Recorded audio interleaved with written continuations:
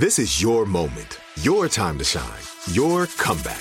You're ready for the next step in your career, and you want an education employers respect. So you're not just going back to school, you're coming back with Purdue Global.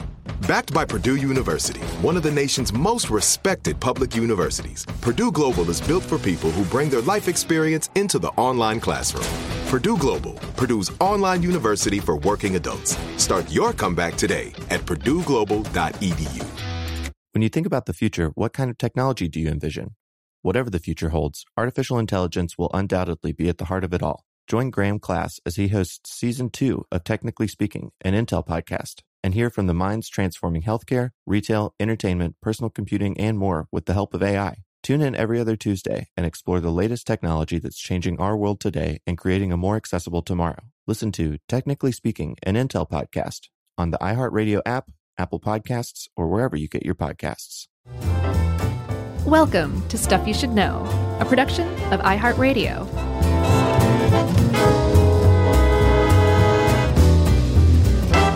Hey, and welcome to the podcast. I'm Josh Clark, and there's Charles W. Chuck Bryant. Chuckers, Chuck Tran. Yeah, I had to spice it up a little bit with some old school stuff.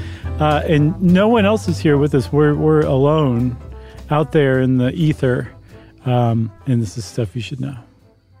Although my prediction is, we started recording a bit early today since we're on our own. I bet guest producer Dave and short stuff producer Dave is going to chime in about 5 minutes. Oh, okay, yeah. Well, I'll look forward to hearing what he says.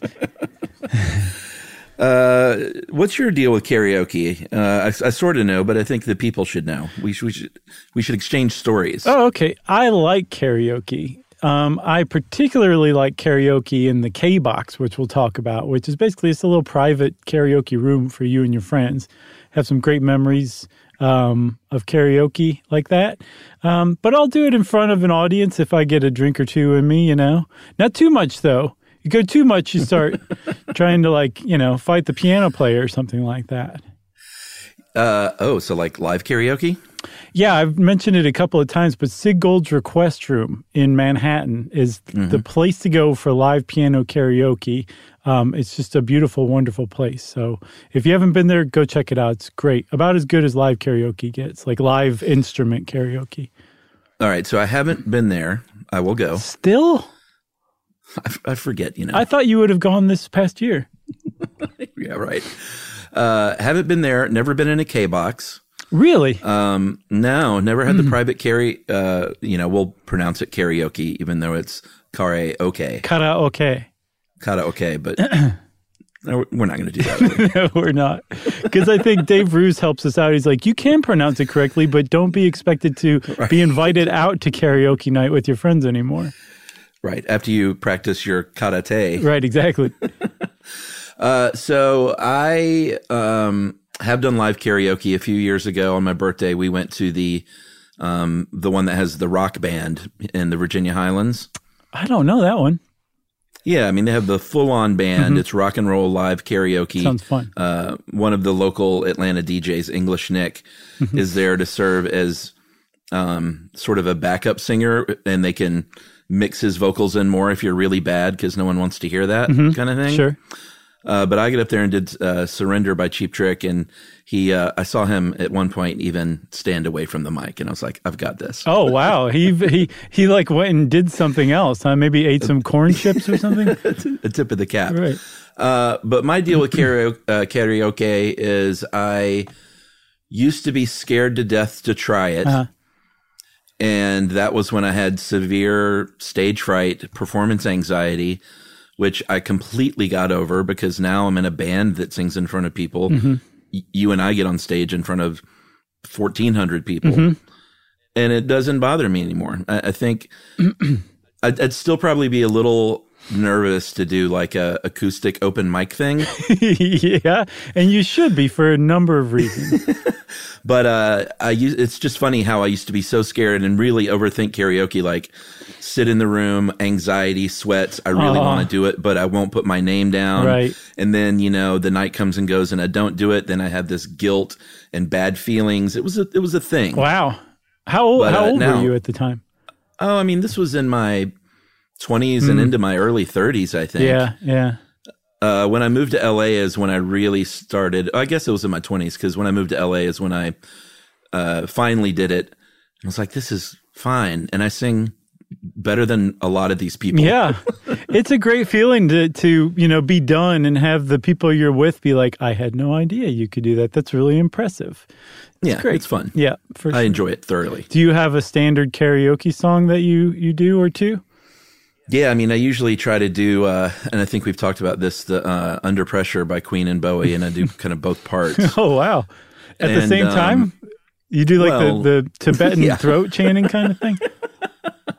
But I have made some mistakes too. I tried to do Foreigner's Cold as Ice at a friend's, not at their wedding, but wedding weekend at a bar in Philly. And I just was feeling it and was like, I'd forgotten how high that song is. It was not great. That can be a problem when you like start in your range, but then you forget, it keeps going up. That's a real karaoke problem. And actually I saw, Chuck, that if you do that enough times, you can get what are called karaoke polyps.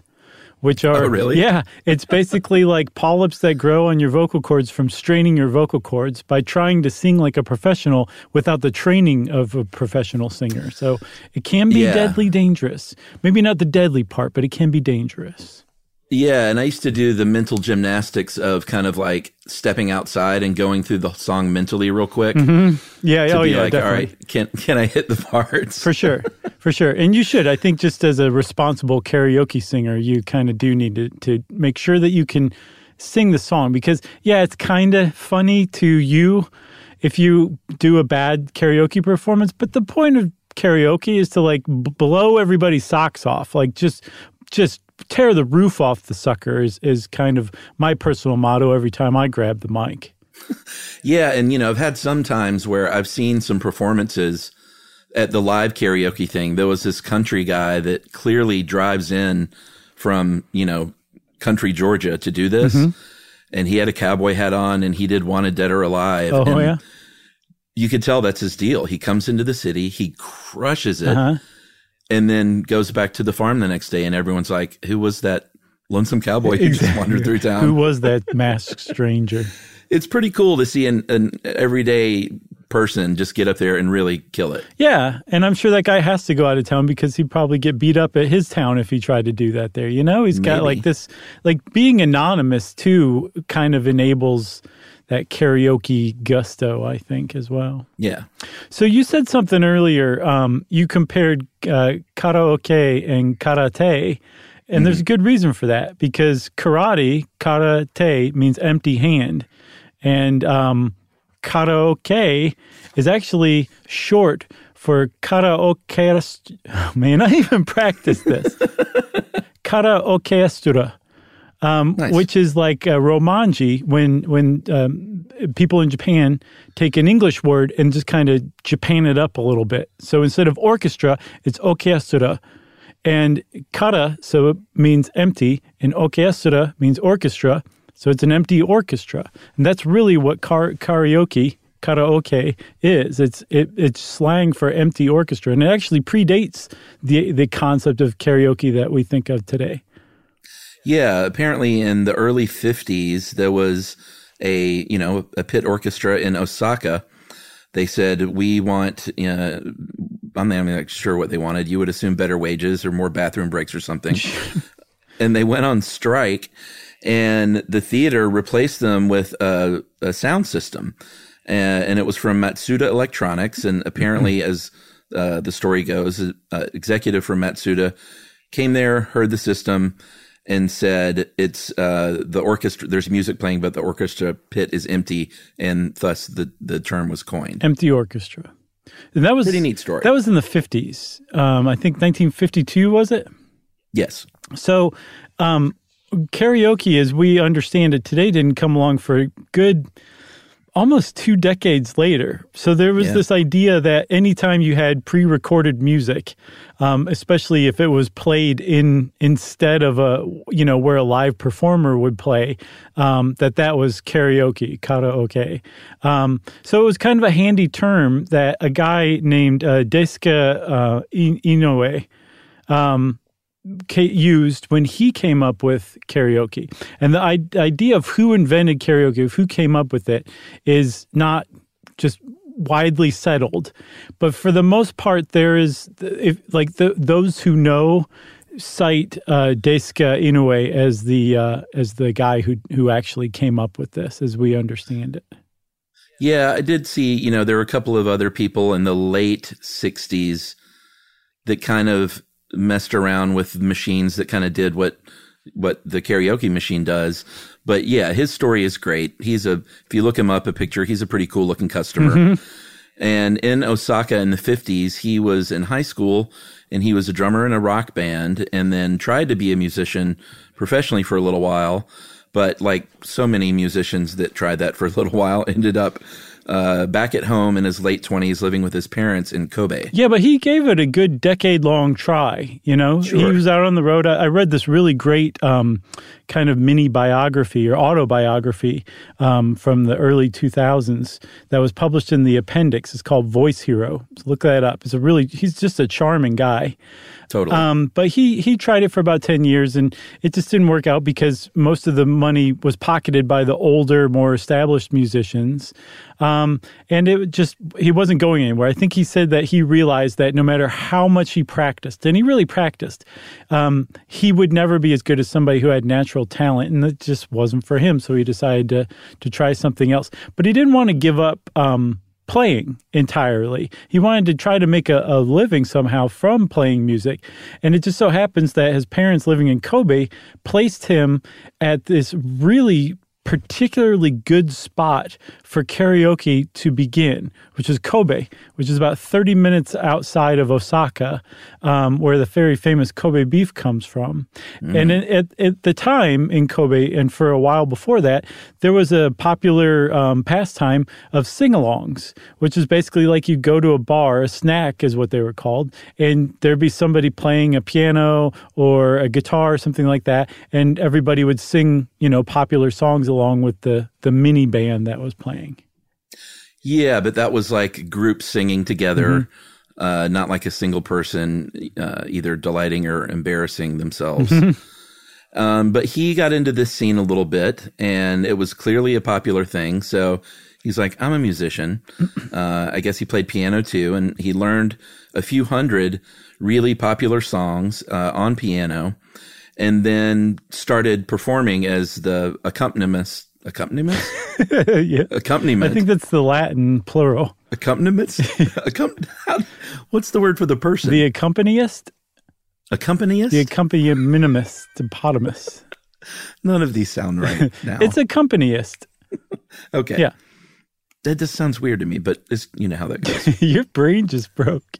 It did a little bit. So he was doing this as the piano guy, the piano man, if you will. Uh-huh.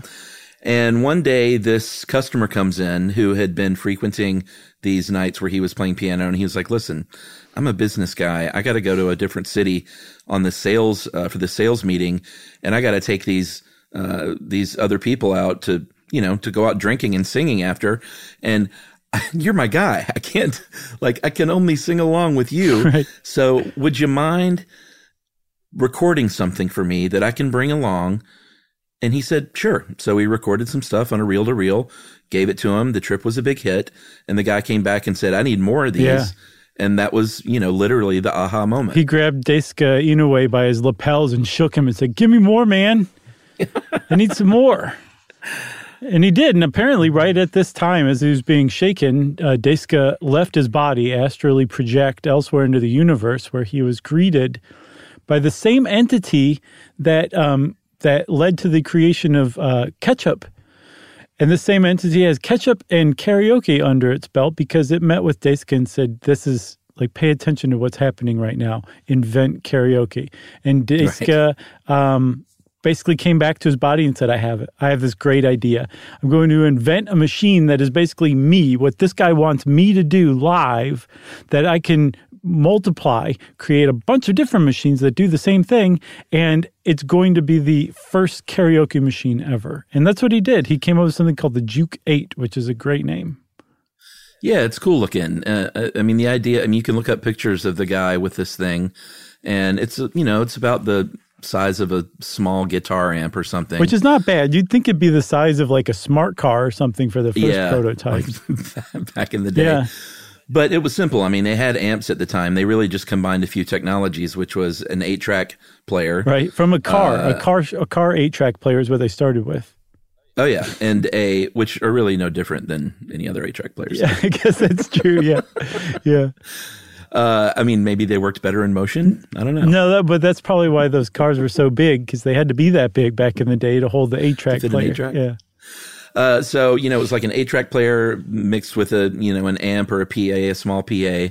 And his idea was, he called it Juke 8 because it was kind of like a jukebox, is that you would put money in it like a jukebox to get a certain amount of time on the clock, which I think was kind of brilliant instead of like a song. I think the idea is that people would just keep feeding it. Yeah, he actually specifically said that he chose 5 minutes, 100 yen, about 35 cents, bought you 5 minutes of singing time so that you'd be partway through the second song and have to put more money in to finish the second song. He was a sharp tack in a lot of ways. Well, in some ways. So I think they took a couple of months to build each. They cost them about $425, which is about $2,700 today. And he said, I got to get some of these tracks recorded. So he got a bunch of his friends to record, musicians to record these instrumental tracks, started shopping it around, and sold all 11 of those machines in pretty quick order. Yeah, I think I don't know if he sold them or if he took them as like basically proof of concept. Collect the money. Yeah, something like that. Either way, he did get them in 11 different clubs around Kobe, and everybody was glad to have them there to look at, and that was about it. They just sat there, and nobody did anything with them. Nobody knew quite what to do with them, and even if they did, I think it took, how much gumption it takes in an established karaoke place when other people are doing it. Imagine being literally the first person to do karaoke. Like you probably would, it just took a little bit. So Daisuke hired somebody, he said a pretty girl in a sexy outfit is how he put it in that one autobiography, and had her go around to all these 11 clubs and basically like sing karaoke. And she did it because he hired her to, but apparently she came back and was like, I would do that again just for fun. That was a lot of fun. And from that point on, basically, the whole concept of karaoke took off, at least in Kobe. Yeah, there were about 200 of these machines in and around Kobe in pretty short order. And I think it's a good time to take a break. I think it is, too, because karaoke is just simmering. The lid is like rattling on the pot right now. Yeah, it's about to blow. All right, we'll be right back.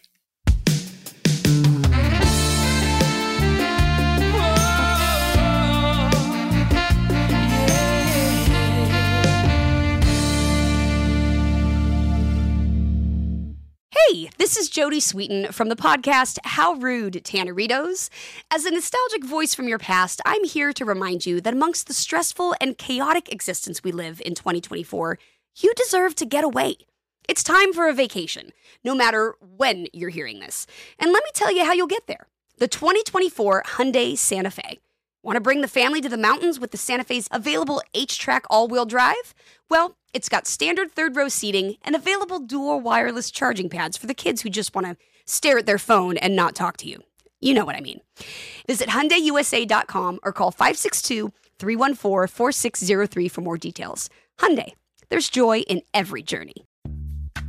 Snag a Job is where America goes to hire, with the deepest talent pool in hourly hiring. With access to over 6 million active hourly workers, Snag a Job is the all-in-one solution for hiring high-quality employees who can cover all your needs.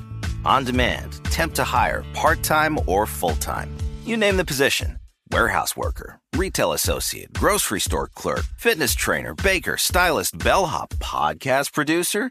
Yeah, Snag a Job's got a worker for that. With our easy-to-use platform, you're able to seamlessly post and fill available positions quickly with a dedicated customer support team to provide all the help you need along the way. Kind of nice knowing you have a talent pool like that in your own backyard, right? Snag a Job is the partner you need to keep your business running smoothly. So visit snagajob.com or text snag to 242424 to talk to an expert. Snagajob.com, where America goes to hire. Well, now when you're on the road, driving in your truck, why not learn a thing or two from Josh and Chuck? It's stuff you should know. Stuff you should know. All right. Okay, Chuck, so there's rendered fat spitting out the sides of the pot and steam going everywhere. I just burned my hand on it. Let's tear the lid off of this sucker, which is tangential to my karaoke motto of tearing the roof off the sucker. That's right. So they're going gangbusters in Kobe. And like you said, it's not too far from Osaka, which is a bigger city. And a couple of entrepreneurs from Kobe said, this is great, but we need to get this to Osaka. And they brought a Juke 8 around, kind of showed it around. And it really hit big to the tune of they were moving about 25,000 of these a year pretty quickly. Yeah, because so remember I said that Kobe was like a perfect place for karaoke to kind of be incubated because people already did these sing-alongs.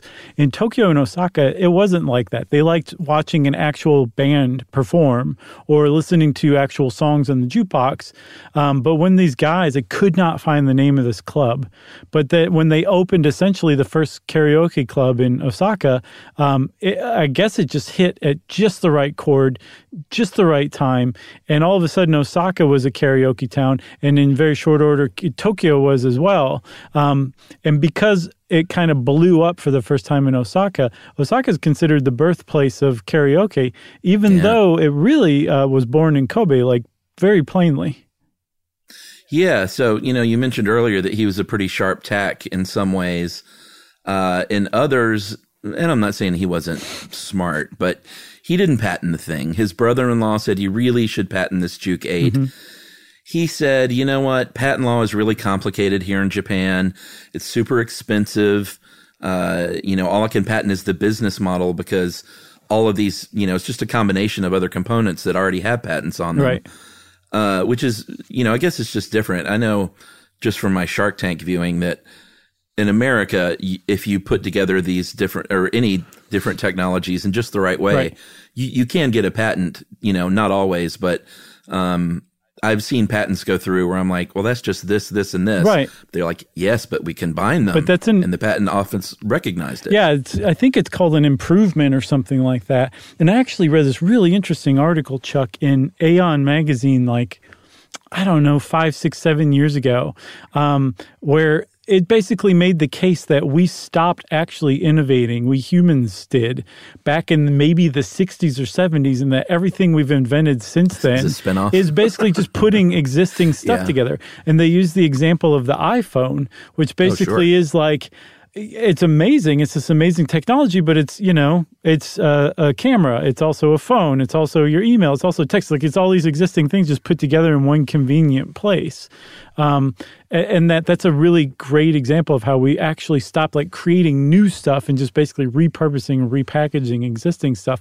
And that hopefully we're due for another huge technological advancement sometime soon if we don't just decline from utter decadence before we get the chance to do that. Yeah, I remember there was a meme a few years ago, or probably a little more than that, that showed the front page of a Radio Shack magazine ad or whatever. And it was at the bottom, it said, all of these are now on your smartphone. Right. And it was like 40 things, from like tape recorders to microphones to cameras to, what's the thing that tells the temperature? An accompanist. But basically everything, on that page is now on an iPhone. It's kind of like, well, now I see why Radio Shack is no longer around. Yeah, poor Radio Shack. They did a lot there, and they got kind of dissed at the end. It was pretty great. I love that store. It was, and they had a really cool logo too. Agreed. So you said that he did not patent the karaoke machine, the Juke 8, right? Yeah, I mean, he made plenty of money still, though. Yeah, so yes, he still manufactured Juke 8s and sold them, and, he sold tens of thousands of them a year, and they were his machine. So basically for a long time, until other competitors figured out that there wasn't a patent on this thing, if you wanted a karaoke machine, you had to go to Daisuke Inoue, right, and buy one. So yes, he definitely made money, and he continued to make money over the decades and through the years, selling like equipment or CDs, stuff like that, right? So he was fine. And he actually seems very zen about this. But it is entirely clear that had he patented this, and I think this really kind of drove home to me just how globally popular karaoke is, he would have been a billionaire many times over just from inventing karaoke and kicking back and taking the royalties from the initial patent.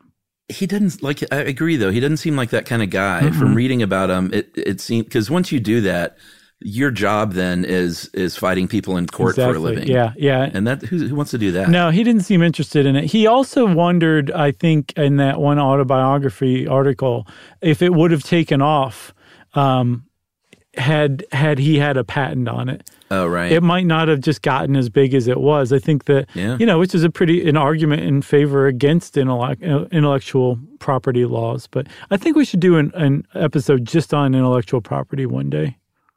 Let's do it. Let's do it, Chuck. Who didn't feel that way was an inventor from the Philippines named Roberto del Rosario, because he did get a patent on his karaoke sing-along system in 1975. I guess I don't know his full story, but surely he knew what was going on with the Juke 8 and knew that he could kind of capitalize on that. I read a little bio on him, and apparently he claims that he had no idea about karaoke as far as Japan is concerned, and that he invented it independently. So who knows about that? But he's also very frequently cited as an inventor of karaoke, incorrectly. And then there's another guy, too, who we'll meet. Actually, let's meet him right now. There's a guy named Kei Takagi. Come on in, Takagi. So Kei he was a Japanese businessman who happened to manufacture karaoke machines. And the reason that he's frequently cited as the inventor of karaoke is because he and another guy named Earl Glick are the two men who introduced karaoke to the West through a machine debuting in 1982 called the Singing Machine. Yeah, and we should say that, Dave, one of our great writers, helped us put this together, and he got a lot of this stuff from this point forward from a book by a man named Brian Raftery called Don't Stop Believin', How Karaoke Conquered the World and Changed My Life. And I think this is kind of one of the seminal books on karaoke. That's the impression I have as well. But, it came to America, like you said. It had been spreading throughout Japan. And obviously with international business travel and international travel period, it's the kind of thing that eventually made its way to the States. And this film producer of Children of the Corn, Earl Glick was? Yeah, that's sort of his most noteworthy movie. Wow. Because, New respect? He was, yeah. I had respect for him just being the head of Hal Roach Studios. Hal Roach Studios were responsible for Laurel and Hardy and Our Gang, the Little Rascals. Yeah. But by the time Earl Glick was presiding over it, it was like basically teetering on bankruptcy and resting on its laurels. Had no idea that he produced Children of the Corn. So yeah, mad respect to Earl Glick. So in 1980, and again, this is a great story. I hope it really went this way. He was on a cruise ship and he was playing blackjack, ran out of dough and needed to double down and needed more money because he had a great hand apparently. And there was, like you said, a man named, is it Kai or K? K, which is short for Kisuburo. Kisaburo. So K is nearby. He said, here's three large. I can cover you on that. Gave him $3,000. Glick won. And obviously that formed a friendship. He was like, you're a great guy just to give me $3,000 like that. Yeah. And Kay was like, you're a great guy to pay me back.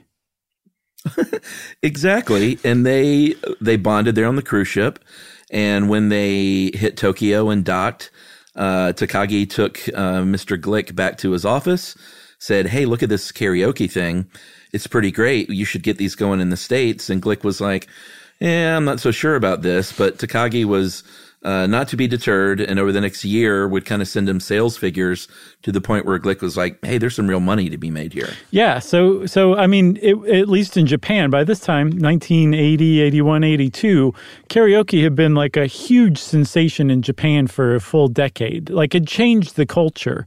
Daisuke Inoue basically points to the invention of karaoke as like giving like all of these intensely overworked Japanese office workers a way to like blow off steam and like just feel better about themselves that they otherwise didn't have. So it really took off in Japan, but it was questionable whether it was going to take off in America. So it wasn't like a given thing that just because the sales figures were high in Japan that they were going to translate into America.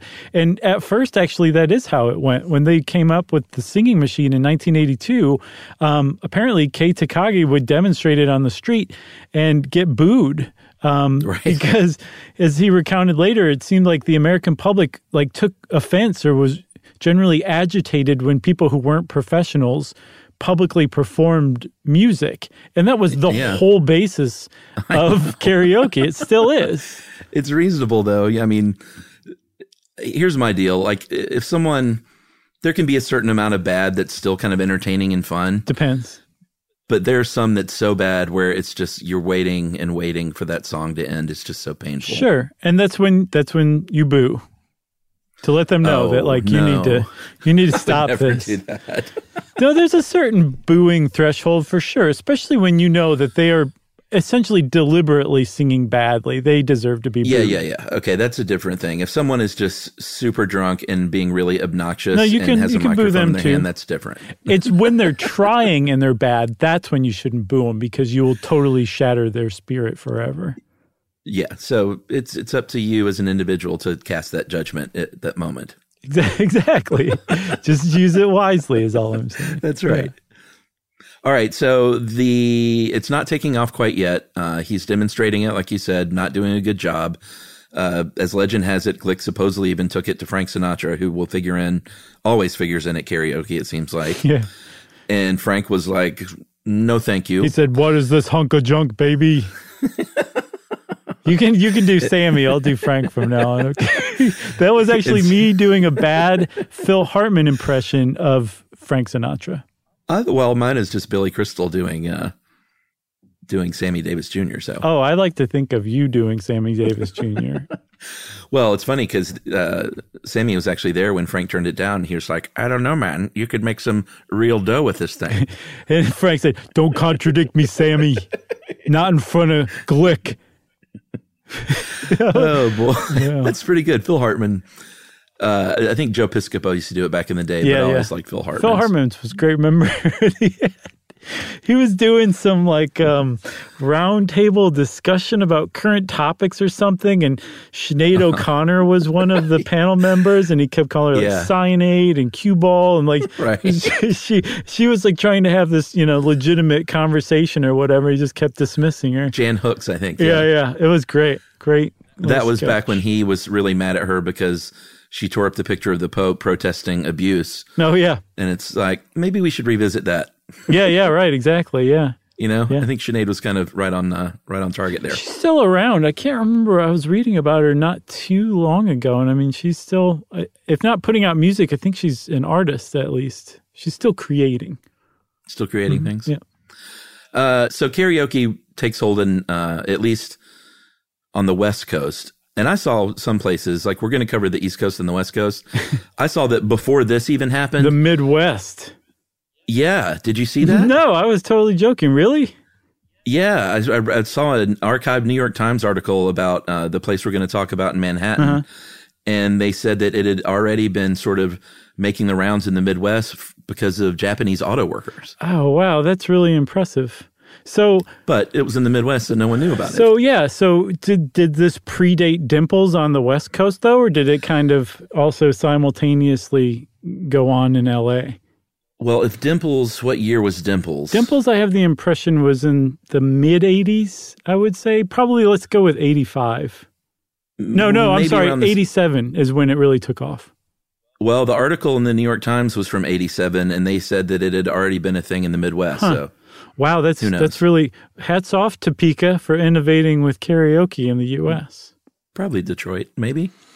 I guess that's I don't know where the Japanese auto manufacturing was back then. I wonder if it was Japanese executives coming over and talking about karaoke, or American auto executives going over to Japan and learning about karaoke, then coming back to the Midwest and being like, let's do something tonight. Right. I put on a bunch of mufflers today. Exactly. I'm ready to unwind and build something That's up. really interesting, man. Nice nugget. So Dimples, like we mentioned, it was until I think the mid-2000s, a bar in Burbank. 2014 from what I saw. Oh, is that when it closed? Yeah. Okay. In favor of a Whole Food to be built over the top of it. The Whole Food? Well, there are multiple Whole Foods. So yeah, Whole Foods was built over the top. So this is in Burbank, right across from Warner Brothers Studios, and the owner there, Sal Ferraro, bought a bunch of these karaoke cassettes. Mm-hmm. He started advertising like, "Hey, we're America's first karaoke bar. You're going to love it." People didn't catch on at first, but they kind of took a page from the earlier days with Dice K when they said, "Well, there are plenty of young, attractive." Actors and actresses out here. So let's just get some of those in to perform. And it took off. People were like, well, I want to be a star too. Right, exactly. And people started hitting the mini stage. So this was, Dimples is known as America's first karaoke bar, apparently incorrectly. But it certainly was America's first widely known karaoke bar because it was in LA, but it was extremely old-fashioned in a lot of ways. Number one, there were no K boxes, which we'll talk about in a minute. It was you performing on stage in front of the whole bar. That's considered an old-fashioned style karaoke bar. Yeah. Number two, you probably don't necessarily know every single lyric to the song you're singing, so they would hand you a book with laminated pages with the lyrics. So you would be reading from a big binder while you were trying to sing and perform at the same time. That's certainly very old-fashioned. And then also, number three, I think there were only two, now that I say number three. I think it was those two that made it super old-fashioned. So you perform in front of strangers, and then you had to read from a book. And so Dimples apparently really took off. And then karaoke also really took off around the world when they added something called CD plus G, which is compact disc plus graphics.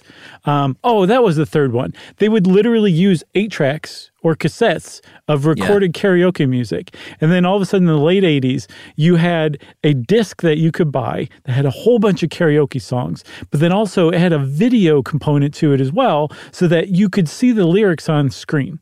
And around the late 80s is when karaoke as we know and love it today was born.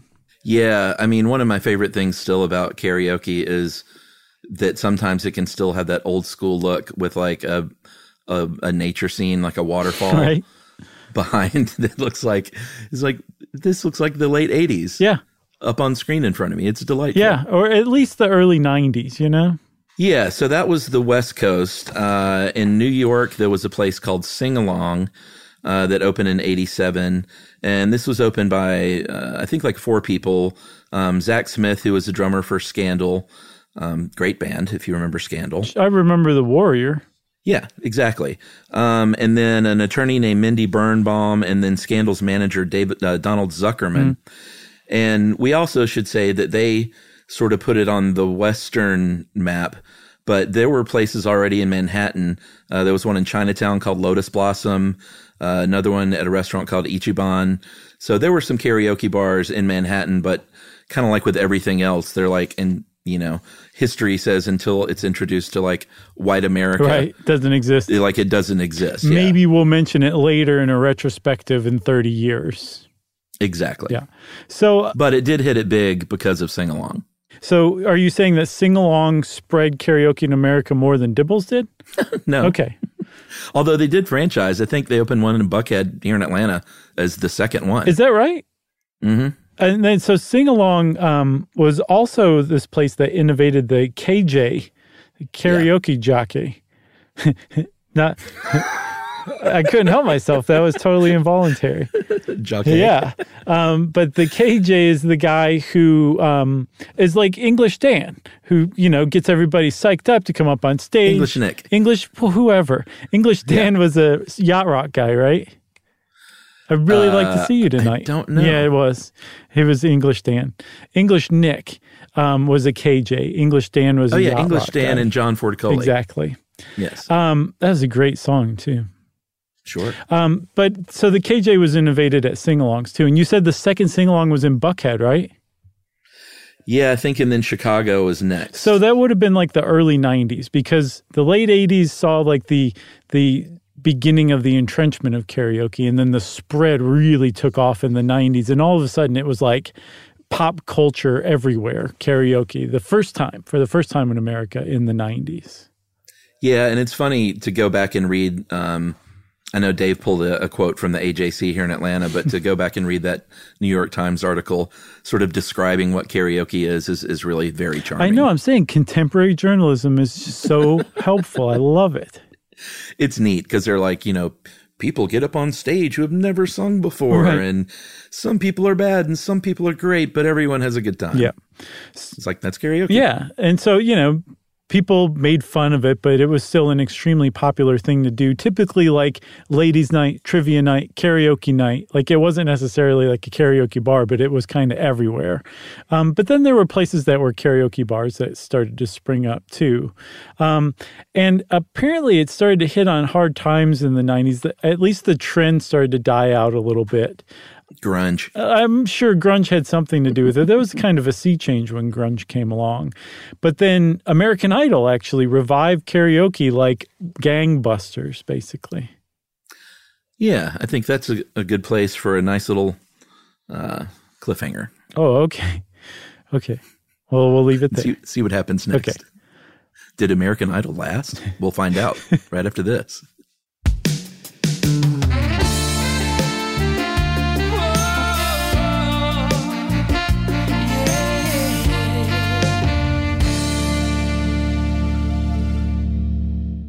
Hey, this is Jodie Sweetin from the podcast How Rude, Tanneritos. As a nostalgic voice from your past, I'm here to remind you that amongst the stressful and chaotic existence we live in 2024, you deserve to get away. It's time for a vacation, no matter when you're hearing this. And let me tell you how you'll get there. The 2024 Hyundai Santa Fe. Want to bring the family to the mountains with the Santa Fe's available H-Track all-wheel drive? Well, it's got standard third-row seating and available dual wireless charging pads for the kids who just want to stare at their phone and not talk to you. You know what I mean. Visit HyundaiUSA.com or call 562-314-4603 for more details. Hyundai, there's joy in every journey. Snag a Job is where America goes to hire, with the deepest talent pool in hourly hiring. With access to over 6 million active hourly workers, Snag a Job is the all-in-one solution for hiring high-quality employees who can cover all your needs. On demand, temp to hire, part-time or full-time. You name the position.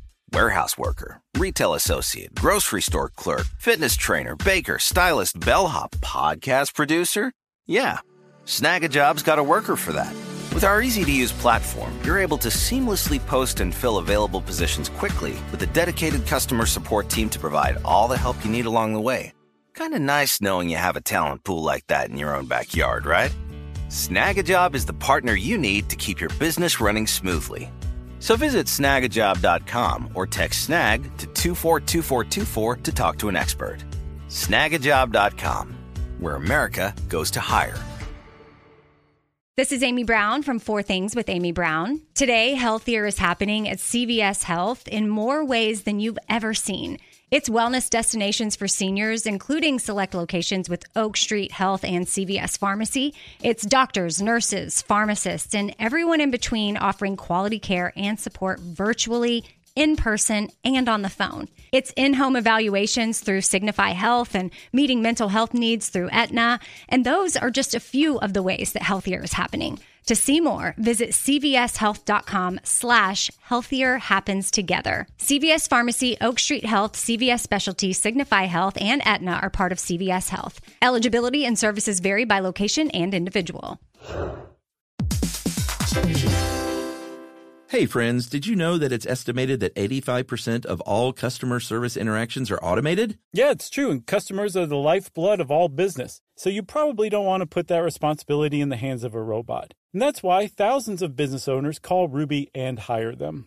That's right. Ruby is the virtual receptionist company who screens, transfers, and takes messages 24/7, all while making your customers feel special. Yep, you definitely don't want to hire a subpar front desk person. And with Ruby, they engage with your callers in a conversational way, just like your best employee would. That's right. Finding someone who cares about your business as much as you do feels impossible at times, but the team at Ruby are experts in providing the best customer experience and turn every ring into a relationship. Yep, this year can be your best year yet. Small, efficient changes can make a huge impact on your bottom line. That's right, and Ruby answers all of your calls live from right here in the U.S. They'll take messages, answer questions, route calls, and much more. Visit Ruby.com, or better yet, give them a call at 844-900-RUBY. Well, now, when you're on the road, driving in your truck, why not learn a thing or two from Josh and Chuck? It's stuff you should know. Stuff you should know. All right. Okay, Chuck, lay it on them. Yeah, American Idol comes on the scene. It was huge. I mean, I'm not sure what their ratings are like these days, but in those early years, it was like one of the biggest TV shows in the history of American television. Yes. And it apparently revived karaoke because people were seeing regular folks get up on stage and sing. And I think that just sort of coincided with people remembering like, hey, wait a minute, this karaoke thing that Kurt Cobain killed, that was kind of fun. Why are we too cool for school now? Exactly. Because, I mean, that was, I guess, and kind of is what American Idol is. You got an accompanist playing and you're singing. And that's, yeah, so it kind of made people like get back into it a little bit. So that was, I think, 2002 was the first season where Kelly Clarkson beat Dr. Pepper's Lil Sweet in the finals. Haven't you seen that Dr. Pepper ad with Lil Sweet? Was it Lil Sweet, the runner-up? Yeah. Justin Guarini. Yeah. That guy. Yeah. So American Idol was big, and then that was like regular America was like, oh yeah, let's go karaoke, and I forgot about that. And then cool indie America got back into karaoke thanks to Lost in Translation. Yeah, the very famous scene in the Sofia Coppola film where Bill Murray and Scarlett Johansson are in a K-box having a lot of fun on their big night out in Tokyo. Mm-hmm. And it's a really great movie and a great scene. Unlike all of the scenes in the 2000 film Duets. One of the worst ever. And like, I mean, obviously there's like Absolution, The Journey or whatever, that Mario Lopez movie that Riff Tracks recently released. Like there's obviously really, really, really bad movies out there. They're so bad, they're almost unwatchable. Duets is bad, like on an offensive level that is it's really hard to put into words. It's so... Because they clearly sunk money, time, effort, and thought into it, and it's still so bad. Like these other bad movies, somebody just pooped it out in like a couple of months. This is like a huge, major motion picture, and it's so bad that it almost like ticks me off just thinking about how bad that movie was and that it got released. Yeah, I never saw it. If you don't know what we're talking about, this is the movie directed by Bruce Paltrow, starring his daughter Gwyneth, Huey Lewis, Paul Giamatti, Andre Braugher, Scott Speedman, a bunch of people. Mm-hmm. And it's literally about karaoke. And I watched the trailer today, and now I have that stupid cruising song in my head, and I'm so mad. Yeah. That Geico commercial where they're on the moon gives me flashbacks of Duets, because that's like the main song that they sing in it. Yeah. I didn't see that commercial. I do have to say there's one thing where I didn't know it was Bruce Paltrow that directs it, but there's a shot where Huey Lewis and I think Gwyneth Paltrow are checking into a hotel, and it's like the scene ends and Gwyneth Paltrow leaves the shot and Huey Lewis just stands there and he spikes the camera and blinks a couple of times, and you see more clearly than you ever possibly could how blank it is inside of Huey Lewis's head. You just see it. And maybe he's not blank all the time, but for that moment, he was totally blank. And it's great. Oh, wow. It's one of the great shots of all time. But that movie's check that out just for that. It's worthwhile. The whole movie is worthwhile just to see that one shot. But it's so bad. I love Huey Lewis too. So yeah, me too. Nothing against him. Sad. You got to see it. But Lost in Translation was the exact opposite of Duets, or that scene was. Yes. Yeah, it made it cool and hip again, like you said. And it was already kind of picking up steam anyway, but that definitely was like, well, if Bill Murray can wear an Inside Out T-shirt and get up there and sing, what was it, Elvis Costello? I don't remember what he sang. I think he did Peace, Love, and Understanding. Oh, nice. So that put it back on the map. And now I guess we need to talk a little bit about just the industry side of it, because, when you're putting hundreds and hundreds of songs out performed by different people, like these aren't the original versions. They're recorded by, session players and session singers, because you always have that, sort of background track going. And there's a lot of money going. I mean, karaoke is like a $10 billion industry or something, and everyone gets a cut. Like if you wrote the song or performed the song, or if you have the publishing rights to the song, everyone has to say, it's okay to have my song recorded for karaoke, right, and it's okay to have it performed. And each one, there are different monies that people have to pay. Yeah, there's a mechanical fee to actually record the song. There's a synchronization fee to sync up the lyrics with it, any kind of video presentation.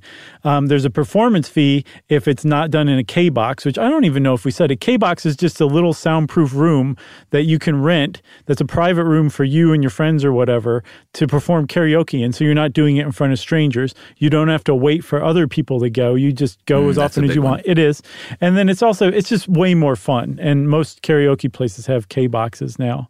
But if you're not in a K-Box, if it's in front of people, you probably have to also pay a performance fee as well. Not you, the karaoke person, but either the venue or the KJ or the company that's actually directing this. Because time was, you used to have to get an 8-track and everything was very tightly regulated. Now there's centralized servers, basically, that exist in countries around the world that have these huge databases of karaoke songs. So where if you go into a karaoke place, it's just hitting up a computer, probably in the Philippines or Malaysia or something like that, and it's sending back that song and the lyrics with it onto your video screen and through the sound system. So to keep up with all of that is really, really difficult. And there's a lot of lawsuits that were filed.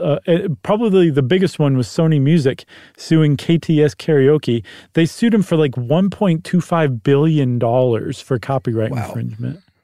Yeah, I mean, there have been plenty of lawsuits, and the same goes with, I think, jukeboxes, and anytime you have a venue where people perform music, if there are cover songs performed and stuff, it's a sort of a legal quagmire, and like you said, even more complicated these days when you can be sort of off book and just do like a YouTube version on a Wednesday night at the bar and sort of be off grid as far as people seeking money are concerned.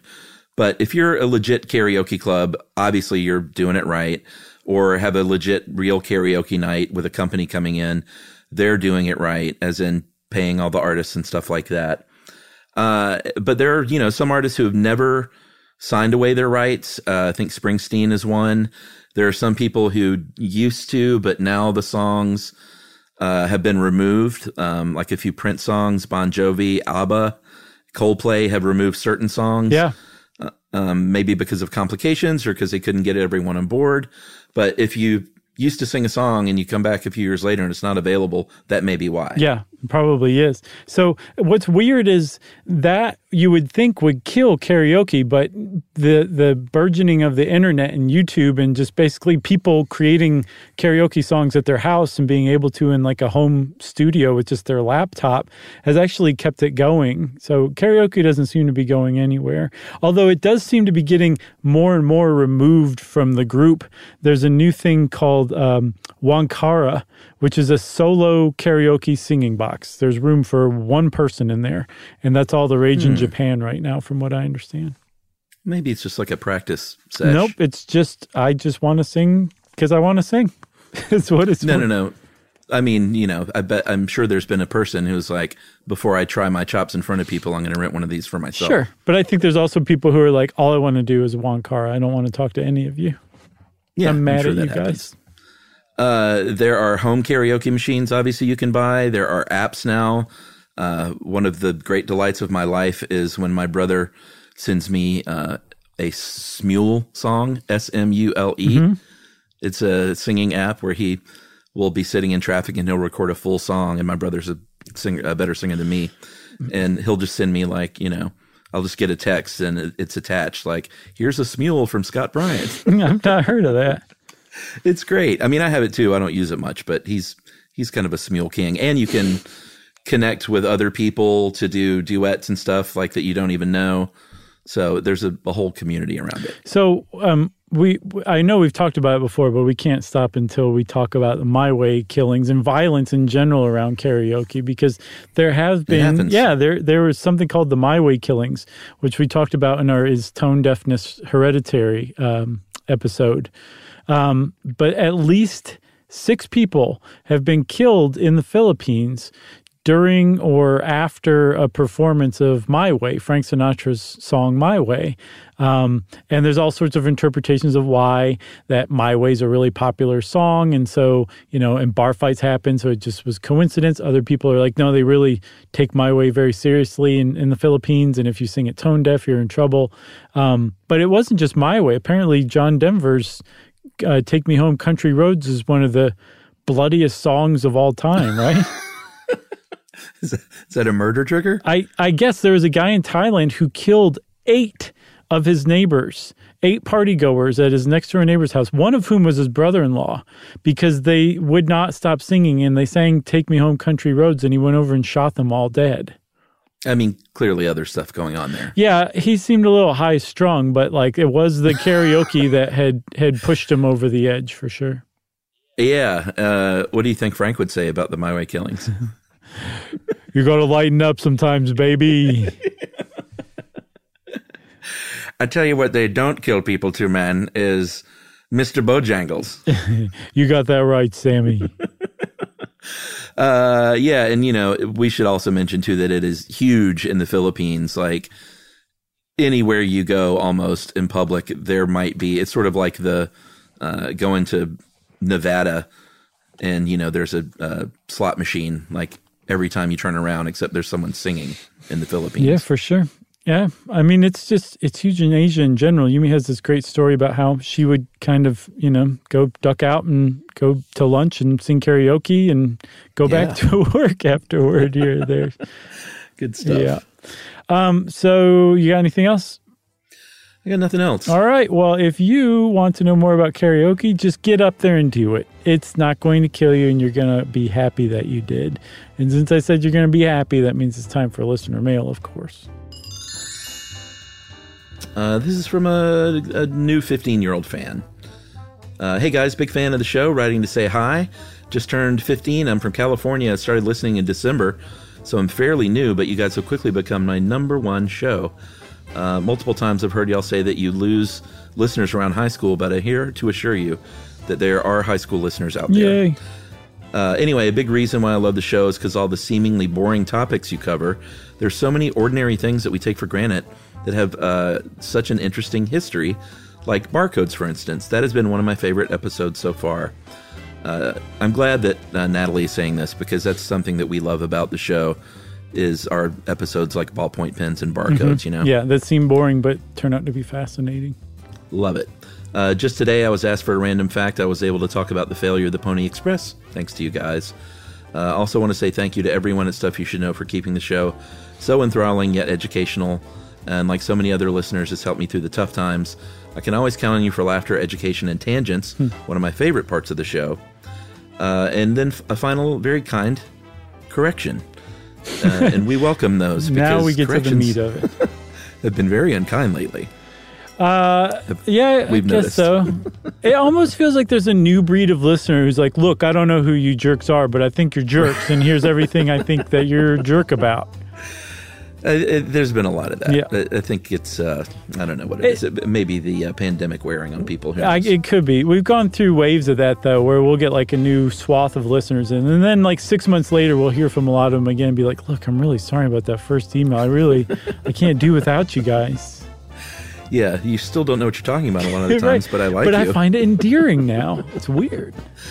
Natalie listened to the Walrus episode. I'm sure you got email about this, but wanted to make sure you knew the beach creatures by the Hearst Castle that you thought were sea lions are elephant seals. And that is Natalie, last name redacted, and she says, P.S. Don't Be Dumb was a great series. Oh, that was nice. I don't know that anyone else ever wrote in to correct that. So thanks a lot, Natalie. Nicely done. Totally. That was a great email, Natalie. Perfectly done. Welcome to the fold, and good luck with high school. If you want to be like Natalie and get in touch with us, you can send us an email. Wrap it up, spank it lightly on the bottom, and send it off to stuffpodcast@iheartradio.com. Stuff You Should Know is a production of iHeartRadio. For more podcasts from iHeartRadio, visit the iHeartRadio app, Apple Podcasts, or wherever you listen to your favorite shows.